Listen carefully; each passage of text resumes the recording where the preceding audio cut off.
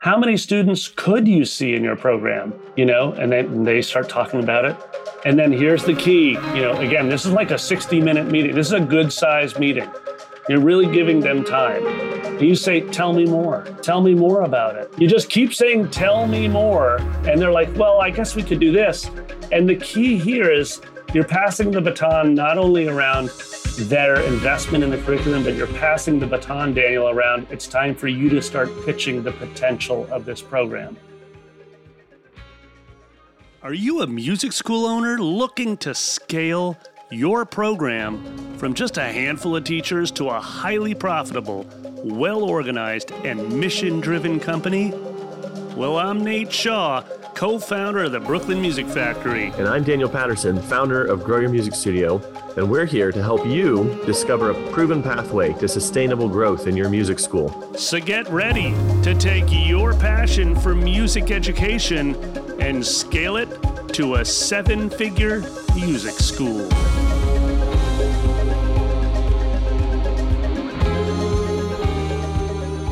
Hey, Nate, welcome back. How you doing? Stellar, Daniel. How you feeling?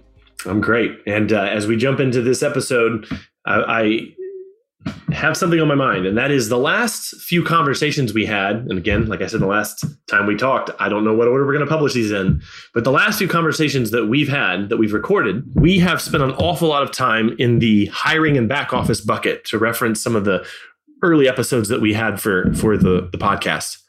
But I want to go back to the marketing bucket. Okay. And I want to ask a question of you today about BMF that I think people can draw a lot of value from.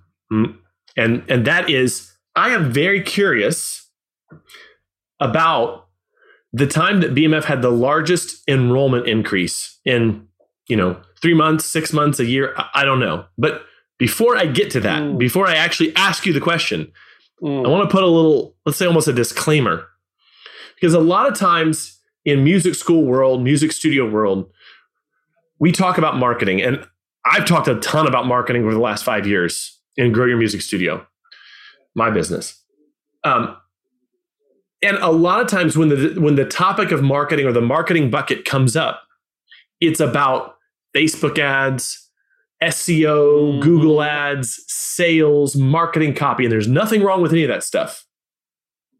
But it's not my intention to just draw out a bunch of techniques today about, how, the technical elements of how BMF happened to have a large enrollment increase. I want to maybe dig a little bit deeper than that and ask, are there things that are beneath the surface that people could use? Are there things that we can talk about here that people who currently own a 7-figure music school could get value from, or those who are aspiring to own a 7-figure music school, they're not there yet, could draw upon?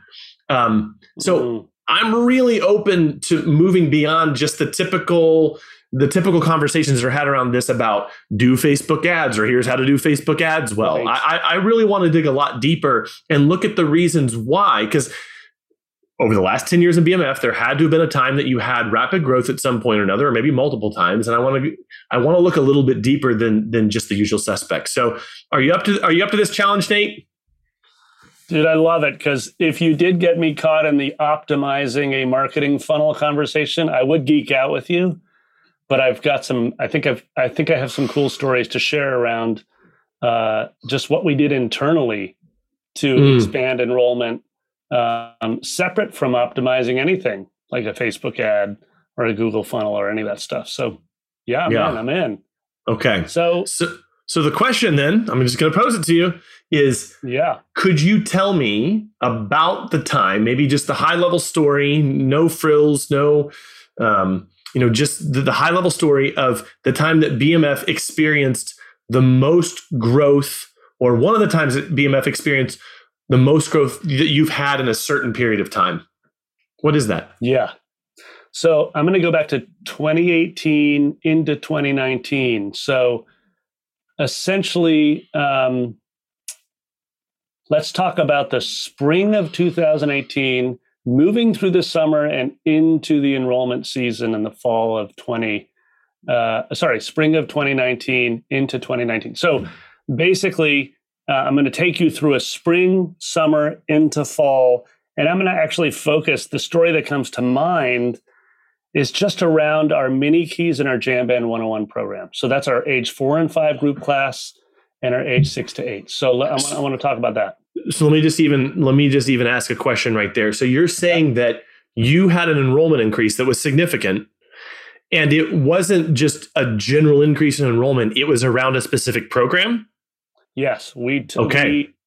So and even for facts, for even the factuals, like, can you tell me what was the student number increase, just for context here at the beginning of the story? What was that increase over that spring, summer, fall? How many students were added? So in our mini keys program and our Jam Band 101 program, those were in the numbers of, like, we might have 30 students in mini keys and 50 or 60 students in our Jam Band. So each group is a group class of 6 students. By the time we were finished enrolling those two, I think mini keys was up to 100 students. Jam Band 101 was at about 160 students. And so it was a significant increase at the bottom of what we call the kind of pyramid of our program, right? We have lots of little dudes, and then as we move up, the musician's journey, it changes. But we really front load the program. We put a lot of 4 to 8 year olds in our program. So I'm not asking you to get out your Airtable and tell me, like, down to the exact number, but what it sounds like you're saying is you increased by 150 to 200 students over a pretty short season. Yeah, like end of 2018, I think we were at 550. End of 2018. Yes, 2019, we were at, say, 640, 650. So about 100 student increase there. And I'm just giving you year-end numbers. So I'm not talking about fluctuations within the season, et cetera. Sure. But it was a significant increase within a very specific department of our school. Interesting. So, yeah. And so over the 10-year history of BMF, was this the steepest growth curve that you'd ever experienced?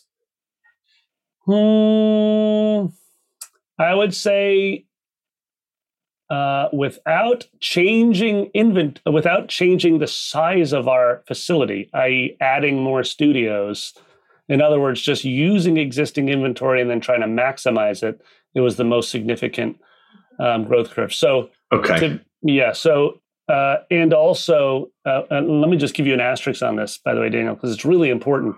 It was the most significant improvement in financial health for the company, profitability, because we were very focused on growing a program that we knew was more profitable, that put less pressure operationally on the school, and that was really important to us because it allowed us to do a whole number of other things within the school because we were increasing our profits. And in a place like Brooklyn Music Factory, my partner and I were always thinking, what percentage of this profit can we invest back into the school to build systems, to improve curriculum, et cetera? Okay, so part of the reason why I wanted to ask this question and record it was the story that you kind of highlighted to me, gave me the highlights of. So maybe now jump into the actual story of what it was that caused this group class program or programs to kind of explode in their numbers, 30 to 100. And the other one, I think you said, was from 60 to 160 or 30 to 160. What caused that? And I would say include, like, were there any advertising methods that you did? Was there anything else involved, which I kind of wink at because I know what you're going to say there, but just give us the post-mortem on what made this such a success. So in order for me to get to the actual people that were involved and the how, I got to give you a little brief history into BMF. So my business partner was the original director of the band program, and that was everything. That was from Jam Band 101 up through advanced bands, right? And she did a great job of establishing sort of the whole culture around our group class program, making it a songwriting focused program, implementing everything from drum circles to games and fluency games, et cetera. So anyways, She did a great job. At some point, she and I made a very specific and intentional decision, which was to pivot her skill set and her talents into our camp program. She became the director of camp. It was a much better fit for her in terms of her lifestyle and the role she needed in the company. In addition, she was taking basically a lot of the program and our group class programs and just applying it to a specific age range in summer camps. So you need to know that, because at that point in time, and it was not easy for us and not easy for her, we said, it's time to replace you as director of band. So that's a really tough thing to do as a founder, to be like, you know what, it's time to replace me in my role. I'm going to move over and do something else in this organization. Because you really have to not only hire very carefully, but then you have to be willing to let go and let that new person take on your role. So to be very clear, Daniel, this meant that she used to direct the all staff meetings. And then she had to be like, I no longer direct them. You direct them. Yeah. She's literally like, I mean, it's like, that's a check your ego at the door moment and to let go. So we hired an amazing person. Jason came in and started with the 4 and 5-year-olds, the mini keys, became deeply invested in the development of that curriculum and how to improve and refine that and add to it, right? And then he moved from there into the Jam Band 101, the age 6 to 8 program. So he became not only the director of the band program, but he came in with a skill set that was focused on this young age group that we knew was going to be our growth area over the next few years. And he became deeply invested in what it meant to deliver the best possible experience to these students. Question, was there overlap between his hiring and working in these departments? Did he overlap with the co-founder so that he kind of learned from her? 1 year transition. Okay. So she met with him. She first sat in on the department meetings. She gave him her old agendas. She gave him her formats, her systems for how she did things. She gave everything from like how we throw a band party where we're doing, 28 bands in an afternoon to this. So she gave him all the systems and she said, here it is. And then she sat in on the meetings, but she's like, so they made a co-led. And then eventually she stopped speaking as much. And then eventually she maybe didn't make it to every department meeting. The other thing she did was she always met with Jason one-on-one. So she did a one-on-one. Was it weekly? Probably weekly it started, and then it became monthly. And essentially that one-on-one was just, how are you feeling? What questions do you have? What's working? What's not? And what it sounds like, this sounds very much like a topic we had in a recent conversation about cross-training, where the best way to build a resilient organization is to train people in other people's jobs. It's an investment, but it protects your organization in so many ways. You can move people up into higher levels of responsibility, and you can, if someone leaves, or more morbidly, if there's an accident or, there's something that makes someone unavailable to do their job for a while, you can have other organization members kind of move into their role and take over for things. So it sounds like that's what was kind of happening with Jason and your co-founder. Yes. And so, and she was always really good with this. And she's always said I've learned a lot from her over the years in this way, that she was like, listen, I can always tell when I haven't trained someone well. I missed a few steps in my cross training, in my onboarding sequence. I know we're not talking about onboarding because I want to get back to your idea of marketing and how Jason had such a big impact. But you need to know this story because I think this will resonate with everybody listening who is a founder of a school or a studio, which is this. We generally know how to do one thing and one thing really, really well. Probably the founder does? Teaching, yes. The founder does, okay. Yes, and that is message and sell the heck out of our program. Right? We're really good at sales because generally what we're doing at first is we're just selling ourselves. We're selling our own approach to music education. Come study with Nate. Here's what you're going to get. And I can tell you all about my methods. I can tell you all about me. You know what you're getting because, right out of the gate, you're like, I either dig the way Nate approaches things or I don't, right? So we're great at sales. And so my partner, my co-founder she was awesome at it. Like she and I did all the sales for the first handful of years, right? But eventually you have to let that go as your school grows. So you're going to bring in other people that are going to actually they're going to work the desk. They're going to start answering the phones. They're going to start to try to message as you would around your program, et cetera. So now go back to the Jason story. So Jason comes in and she does a stellar job of bringing him and empowering him in this role of band director, and then eventually removing herself, because that's what has to happen. You have to say, I'm going to step aside and you now own the department, right? Now, what Jason then and this is going to get to that massive enrollment. Well, I was about ready to say that. So then how, I can tell you're driving to something. So what caused that enrollment increase? What caused the enrollment increase is we said, Jason, it's time for you to actually put on another hat, which is it's time for you to pitch the value of this program to potential families and frankly, existing families already, right? So he actually ended up becoming he moved into a sales position. Now, dig this. He could have gone and spent all summer working at our summer camp, right? He could have just been an amazing summer camp teacher. Would have been great, would have been awesome, but that would have been selling our whole company short. Because instead we said, Jason, sure, go in and you can help train a couple of the group class summer camp, the band teachers in summer camp. But after that, I want you, much like Jessica, who's our director of family and communication, she's the one who's sort of the director of sales, if you will. I want you to work closely with Jessica around enrolling Mini Keys and Jam Band 101 families.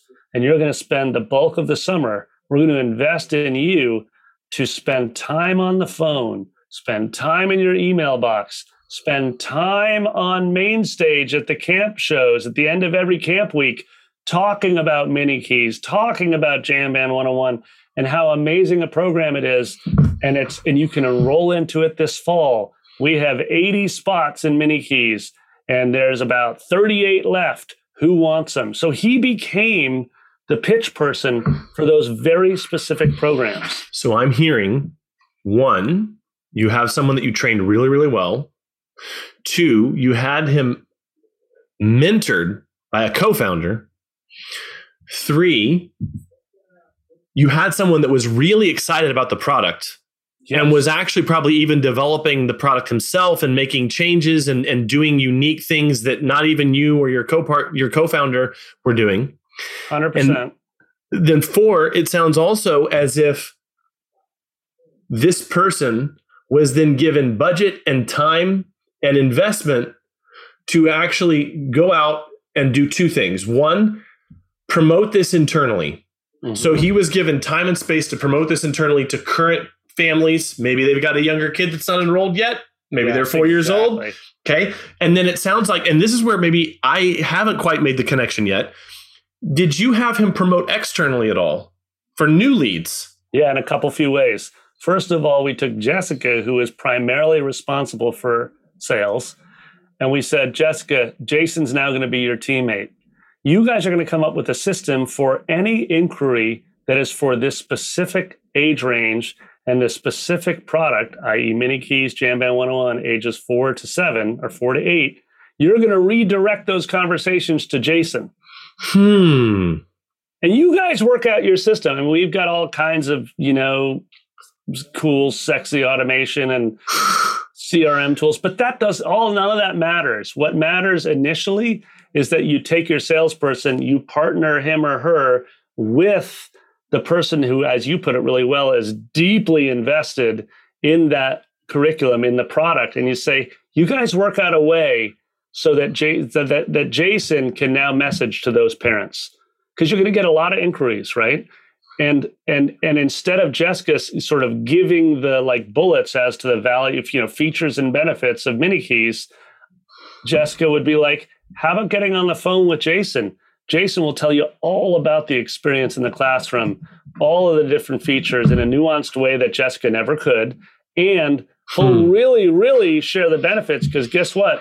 dude is super passionate about the benefits of the students in that classroom. So, and I want to highlight one other thing you said, Daniel, because it was, you can't gloss over this, which is that you're like, oh, well, maybe they have a 4-year-old that hasn't enrolled yet at PMF. That kind of internal marketing is so huge and oftentimes missed.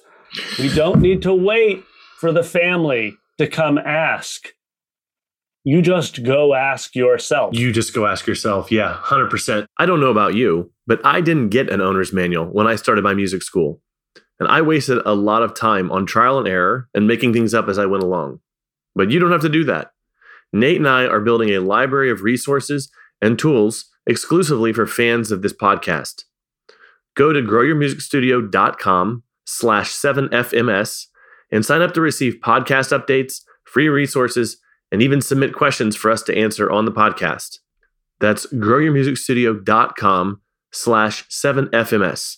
And we look forward to answering your questions. I hear 2 voices in my head right now. Got it. What do you got? One is the voice of the aspiring music school owner, or i.e. maybe they're at 100, 200 students and they want to be at 600, 800, 1,000. And then I hear the voice of studio owners that I am working with or have worked with that are 800, 1,000, over 1,000. Okay. So there's 2 thoughts. Mm-hmm. I'm just going to say the one. I'm going to ask you about the second one. For the aspiring music school owner, what we're talking about here is giving time and space for someone to do this work for you. And the common complaint I hear of the studio owner that's between 50 to 300 is they've got to do everything. They don't have time. And the way that you make that happen is you get someone else to do it for you. Can I add, or Please. with you? With you, yes. 100%. It's not like I'm... Because that's what happened with Jason. I mean, he spent a year with the co-founder. Yeah, 100%. Yeah. Here's where I want to ask you the question. And that is, and because you and I have worked together professionally, both with you working with me and then us working together with other folks. The voice I hear of music school owners who are already at that aspirational place, they're already approaching or over 7 figures. Mm-hmm. Over and over again, I hear this. I'm so good at this that I don't trust someone else to do it as good as I do. Ooh, yes. Or I don't know if I can trust giving these skills to someone else, because they're just going to take those skills and leave and build their own thing. Like if they become that powerful, they actually become a threat to me. They become the competition. Yes. So for the aspiring music school owner, for the aspiring person who wants to have a large school, they can't even imagine having someone that talented working for them, or they don't know how to find that person or how to hire that person. Of course, there are other resources that I've created that could get a person to that point. But for the person who's already there, that idea of, and I think to some degree you've already answered it, but the question I feel like they would have is, how do I trust someone to do it well? Or how do I just trust someone to remain loyal to me? And I think you've already talked about that a little bit. Obviously, that year that Jason spent with your co-founder, an awful lot of trust is built and mutual relationship and those sorts of things. But is there anything else that you would identify, or any other nuggets of wisdom that you would give to people about empowering your staff to be your sales team, or even something that I'm not talking about here? So you just captured like a couple of the fears that they're so real. I mean, I remember feeling exactly that. Like, what happens? How can I invest so much in a teammate here in my company when I know that he or she is eventually going to leave? Right? I want to squash one idea though, right out of the gate. Okay. Okay. There and this on the surface, you're going to be like, Nate, this is way too. You're just like, this isn't real. That's not the way the economy works. But look, if you know exactly why your program does what it does, you're very precise about its purpose, and you know what makes it. I mean, you talk a lot about this, Daniel. You know what the unique selling proposition is. In other words, what is it that's so unique about you? And you don't have to look very hard. It's basically looking deeply into your own soul as to what your ethos is, what's authentic to you. If you're very clear about that, there is no competition. It does not matter if someone who was in your program goes and starts her own piano studio. Her own piano studio is going to suffer from all the same pain points that you did as you do your piano studio. And it's going to take her years to sort out everything from payroll to HR to marketing to et cetera. But her own piano studio is going to be radically different than yours because it's hers. Yeah. Even if she tries to, quote, steal some of your curriculum, et cetera. So I'm only saying that at the outset because you've got to have the right mindset, Daniel, before you can even begin to invest in your vision. 100%. And I would simply add on to this with two very brief thoughts. And one is an adage that I heard from a very popular marketing figure on social media. And he said, you can't beat what you copy. Yes. And two, I've worked with plenty of music studio owners who are smaller, starting out, needing help with marketing, where they've even worked in a larger school, but that didn't translate to them being able to build something really successful right from the beginning because they only had a piece of the puzzle. And they needed, so for instance, even in how Jason grew that program, he wasn't in charge of the lead generation. We haven't even gotten into that in this episode. And I'm not saying that Jason, because he might listen to this, but I'm not saying that he couldn't go out and do good lead generation, but that's a separate skill that you either A, have to develop yourself, or B, outsource to someone else who knows what they're doing. So yes, actually, I do want to add a unique point to this as well. I have a key staff member myself. She is my right hand. I love her to pieces. She is she's part of the reason why this podcast is even on the air. She project managed this whole thing. Yeah. We're not doing it. No. And I have told her in our weekly one-to-ones, hey, if you ever leave or want to leave, let's do this. And we've even laid out a plan about how that would happen. Yeah. But here's the thing, to your point about investment, who's going to train her replacement? It's not going to be me. It's going to be her. Yeah. And how good do I want her to be so that when it comes time for her to train someone else, she actually has the communication skills, the interpersonal skills, the leadership skills to actually help that person become an actualized project manager just as she is. Because here's the deal. When I started working with my current project manager, who's the person I'm talking about, she was a little green. And while I give her absolute props for all that she's become, there was a lot of mentoring that went on. Now she's qualified to do that. So I don't have to recreate that. So just to the point, because I don't want this to be too esoteric, I really want to come to the point before we move back to the next part of your story, Nate, is that in investing in a staff member, the only dangerous thing is to only do it halfway. You either have to not do it at all and just plan to burn and churn, or you've really got to love, care, and invest, because then that's going to pay back way more than the burn and churn strategy. But what will not pay back is if you're hedging and you're somewhere in the middle and you're doing a little bit of investment, but not a lot. That is such a good, you're all in. I remember once 100%. You gave me this great audio book. Maybe it was by Chris Dorris. I don't even remember. Yeah, Chris Dorris. It's called All In. Yeah, I listened to it 18 times or something, and it was just it's such a good comment you made there, because we have no idea the potential in someone if we're not 100% committed to them. Mm-hmm.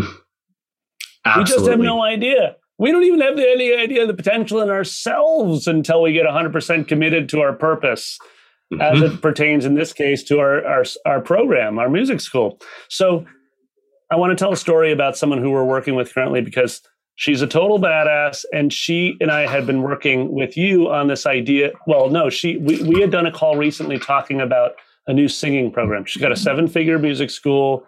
It's crushing. It's been around a long time. And a client of ours, yeah. Yeah, client of ours. And she faces this challenge you're talking about that's so real, which is she's like, so passionate about this specific method that she's designed that is this kind of foundation of her program, right? And she's all in on that, but yet she's got a large school that has different departments. It's, got a rock band program, and she wanted to develop this group singing program, right?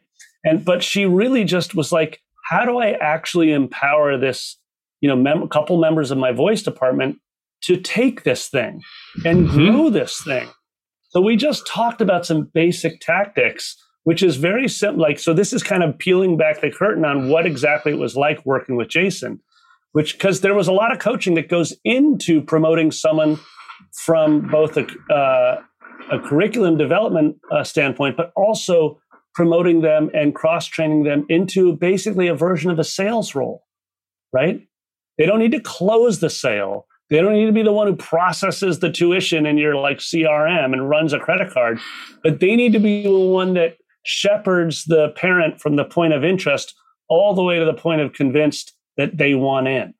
And then you can hand it off, right? So we talked about just a very simple version of a meeting where it was like she gets together with these two teachers that have developed the singing program. And she's like, you guys, I just want to tell you how excited I am about the program that you're developing. Tell me, let's make a list of all the things that have worked. So this is an accomplishments list. And this is something that she had done prior. She had never actually done this version of a meeting before, I see. But she came with a question of I want them to run with this, but I don't exactly know what that means and how to do it, because she's always been, and this will resonate for our listeners, she's always been the spokesperson. Yes. Right? This is being this the founder salesman problem, where you are so good at what you do. You just ooze charisma that you can sell anything. But imagining, why would I hand that off to someone else? This is what I was talking about 10 minutes ago. Why would I hand that off to someone else when I do it so well? Yeah, you got to step off the stage and hand the mic to somebody else. So anyway, so she's, and that's that. Yeah. Why would I step off? And also it's closely linked to the great point you made earlier around fear, right? Why would I step off, and can I afford to step off? Right. Okay. So the meeting goes like this. Let's talk about all the accomplishments. What was so successful about this summer singing program we did? Awesome. And they'll, by the way, your teachers will be like, they won't really share that much because no one's really that comfortable sharing accomplishments. So you got to really give yourself time. Okay, so that's a couple cool things about the program. What are 10 other things that were amazing? What were 10 other great things about the program? What were some of the things the students said about the program that really made you feel good? What were some of the things the parents said about the program? Awesome. Then the next section of the meeting is, got it. What didn't work about the program? And then they talk and they're like, well, it could have been better if we had more songs like this. It would have been great if we had some more, 4-part arrangements for vocal breakouts, blah, blah, blah. So I'll come up with a whole list of things. By the way, people are a lot more comfortable coming up with all the things that didn't work than they are that did work. So much easier to be negative. I completely agree. You dig? So those are like, okay, cool. Well, what are some lessons learned then from the summer? And that sort of links to what could be better, refinements in the curriculum. I want you guys to, by the way, Daniel, while our listeners, to just imagine Jason in this position. Yeah. Jason's onboarding as band director, and he's talking with, my partner about what's working and what's not working, right? Yeah. In his one-on-ones. Okay. Then from there, this is the key. This is the key as a founder. You then say, okay, well, what's next? Notice, it's not the founder saying, here's the next idea. Handing the baton. That's the moment. And having primed them by all this brainstorming, they're in a creative space. Yes. So what's next? And then they say, well, I don't know. And you say, no, really, what do you think's possible with this? how many students could you see in your program? And then they start talking about it. And then here's the key. Again, this is like a 60-minute meeting. This is a good size meeting. You're really giving them time. And you say, tell me more. Tell me more about it. You just keep saying, tell me more. And they're like, well, I guess we could do this. And the key here is you're passing the baton not only around their investment in the curriculum, but you're passing the baton, Daniel, around it's time for you to start pitching the potential of this program. Yeah. So notice that they're becoming the spokesperson slowly but surely for this thing. And taking ownership and identity around the success of it. Yes. So then you figure out, okay, well, where's an opportunity to now put them on the spot? So you have a. And that involves talent. That involves recognizing where that person's talents lie and even understanding your staff person, which goes back to the point of you've got to be all in on them or not. So if you know this person over here is good with the written word and this person over here is good with speaking and they're great on the phone or on video, you use the talent stack that they possess. It's all neutral. You can use anything to get this growth and this success. It involves doing this discovery process, and it involves that talent recognition. Yes. Sounds like what you're saying. Yeah, and I love that addition too. Yeah, because not everybody is going to be really comfortable on stage grabbing the mic and pitching to, your 100 parents at the gig. Yeah. Some of them will be. Some of them will be a lot more comfortable just answering the phone or not cold calling, but calling those families that are voice students that voice student inquiries. And instead they call the parent back and say, hey, let me tell you about this great, Broadway program we're putting together, this singing program or whatever. And they're the ones calling back because they're the ones who really, really are energized by it. Okay, now, so this is basically what happened with Jason. Now, did we get in there with the nuts and bolts and be like, dude, you need to learn all of our CRM. You need to learn everything around the sales funnel and the sales process. And some of the stuff he was okay with doing, but really, where was he most valuable? It's as you pointed out, he was most valuable in Jason's case. He was most valuable on stage, super comfortable in front of an audience, and he was really valuable on the phone, super comfortable communicating verbally. Was he super valuable with the written? He was okay, but he would always be like, dude, I wrote way too long an email. Like, no parent's going to read this, So like that was always kind of a struggle. And so we'd sort of try to refine that, but it didn't matter because instead we put Jason, Jason would go to the camp fairs and talk about with all these, or the enrollment fairs we would do at schools. He'd be the person at the table, like talking to all the parents that are coming to ask about, summer camp. But then at the same time, we'd of course be talking about fall enrollment at the same time, He was the one who was calling back all those families like we talked about before, that had kids ages 4 to 7, 8. So, it's just like, maybe a good closer on this around the idea of a massive enrollment increase is maybe it's better to frame it, Daniel, like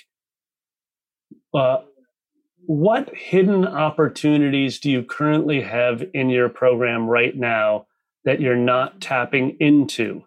In other words, are there people that are just really, really a good option for taking on a very specific product or service that you offer that they would be very passionate about and could, as you say, find a channel that works for them to communicate it? And I think another implication to draw here, because we've been talking about I talked about the two voices earlier, the aspiring and the current.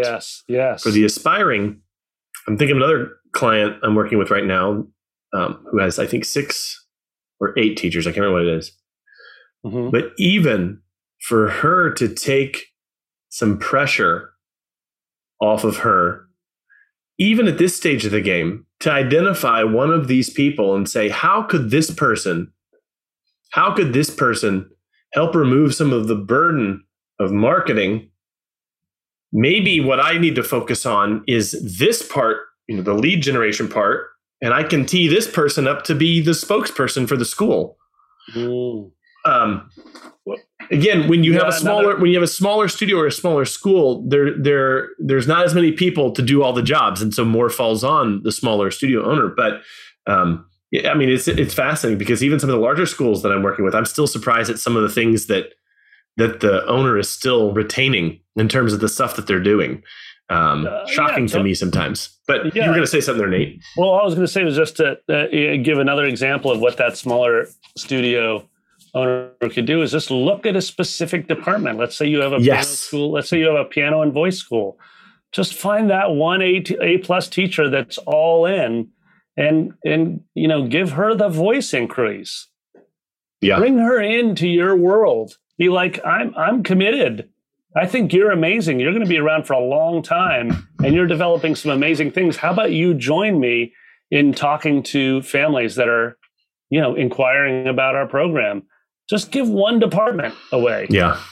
Or one age range like we did. and if you're doing your marketing well, okay, I have to go here. If you're doing your marketing well, you're doing that anyway. It's shocking to me the number of smaller schools that come to work with me specifically on marketing where the owner hasn't quite gotten that down yet. So they're the aspiring one. They're the aspiring 7-figure school. They haven't quite gotten that down yet. They don't have the budget yet to outsource that. So they're doing it themselves. And they come to me and they say, oh, I have a real easy time talking about our guitar program and writing really great copy for the guitar program, and our leads for that are high and our conversions for that are high. But I've never taught piano or voice, and that's a real struggle. And I say, go talk to your staff. And this is like a revelation to them. And I'm not dogging anyone because there's people right now, I think, who I've talked about that within the last few months. So you're already doing it. You're already having the first part of that conversation that you were saying earlier, Nate, where you said, okay, what's working? What's not working? They're just not coming to the part where they ask what's next. They haven't gotten to that part yet. And they could start handing that baton off. They could start doing that mentoring. They could start casting that vision. And even a larger music school, the owner could start casting that vision with people on their staff and have them start taking over and doing some of that work. And it's just a matter of finding the person in your school that wants to do that, to own that, maybe to make the extra cash on the side, to be the sales person, the spokesperson. And it's just about that imagination and that possibility and moving forward without fear and opening up yourself up to risk. But in reality, it's not a risk. It's actually the dumbest thing in the world not to involve other people, not to mentor other people, not to invest in other people, because your business is just so much more brittle if it's only you.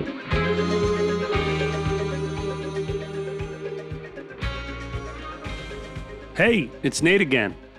Every year at Brooklyn Music Factory, we get dozens and dozens of great reviews from our families. And you want to know how? Because we ask them. And they're happy to leave a review because of the positive impact that we've made on them. And so now I have a simple ask for you. If this podcast, the 7FMS podcast, was helpful to you, would you mind leaving a review for Daniel and I? And please share the podcast with another music school owner that you think might benefit. It's one of the best ways that you can support us. We appreciate it.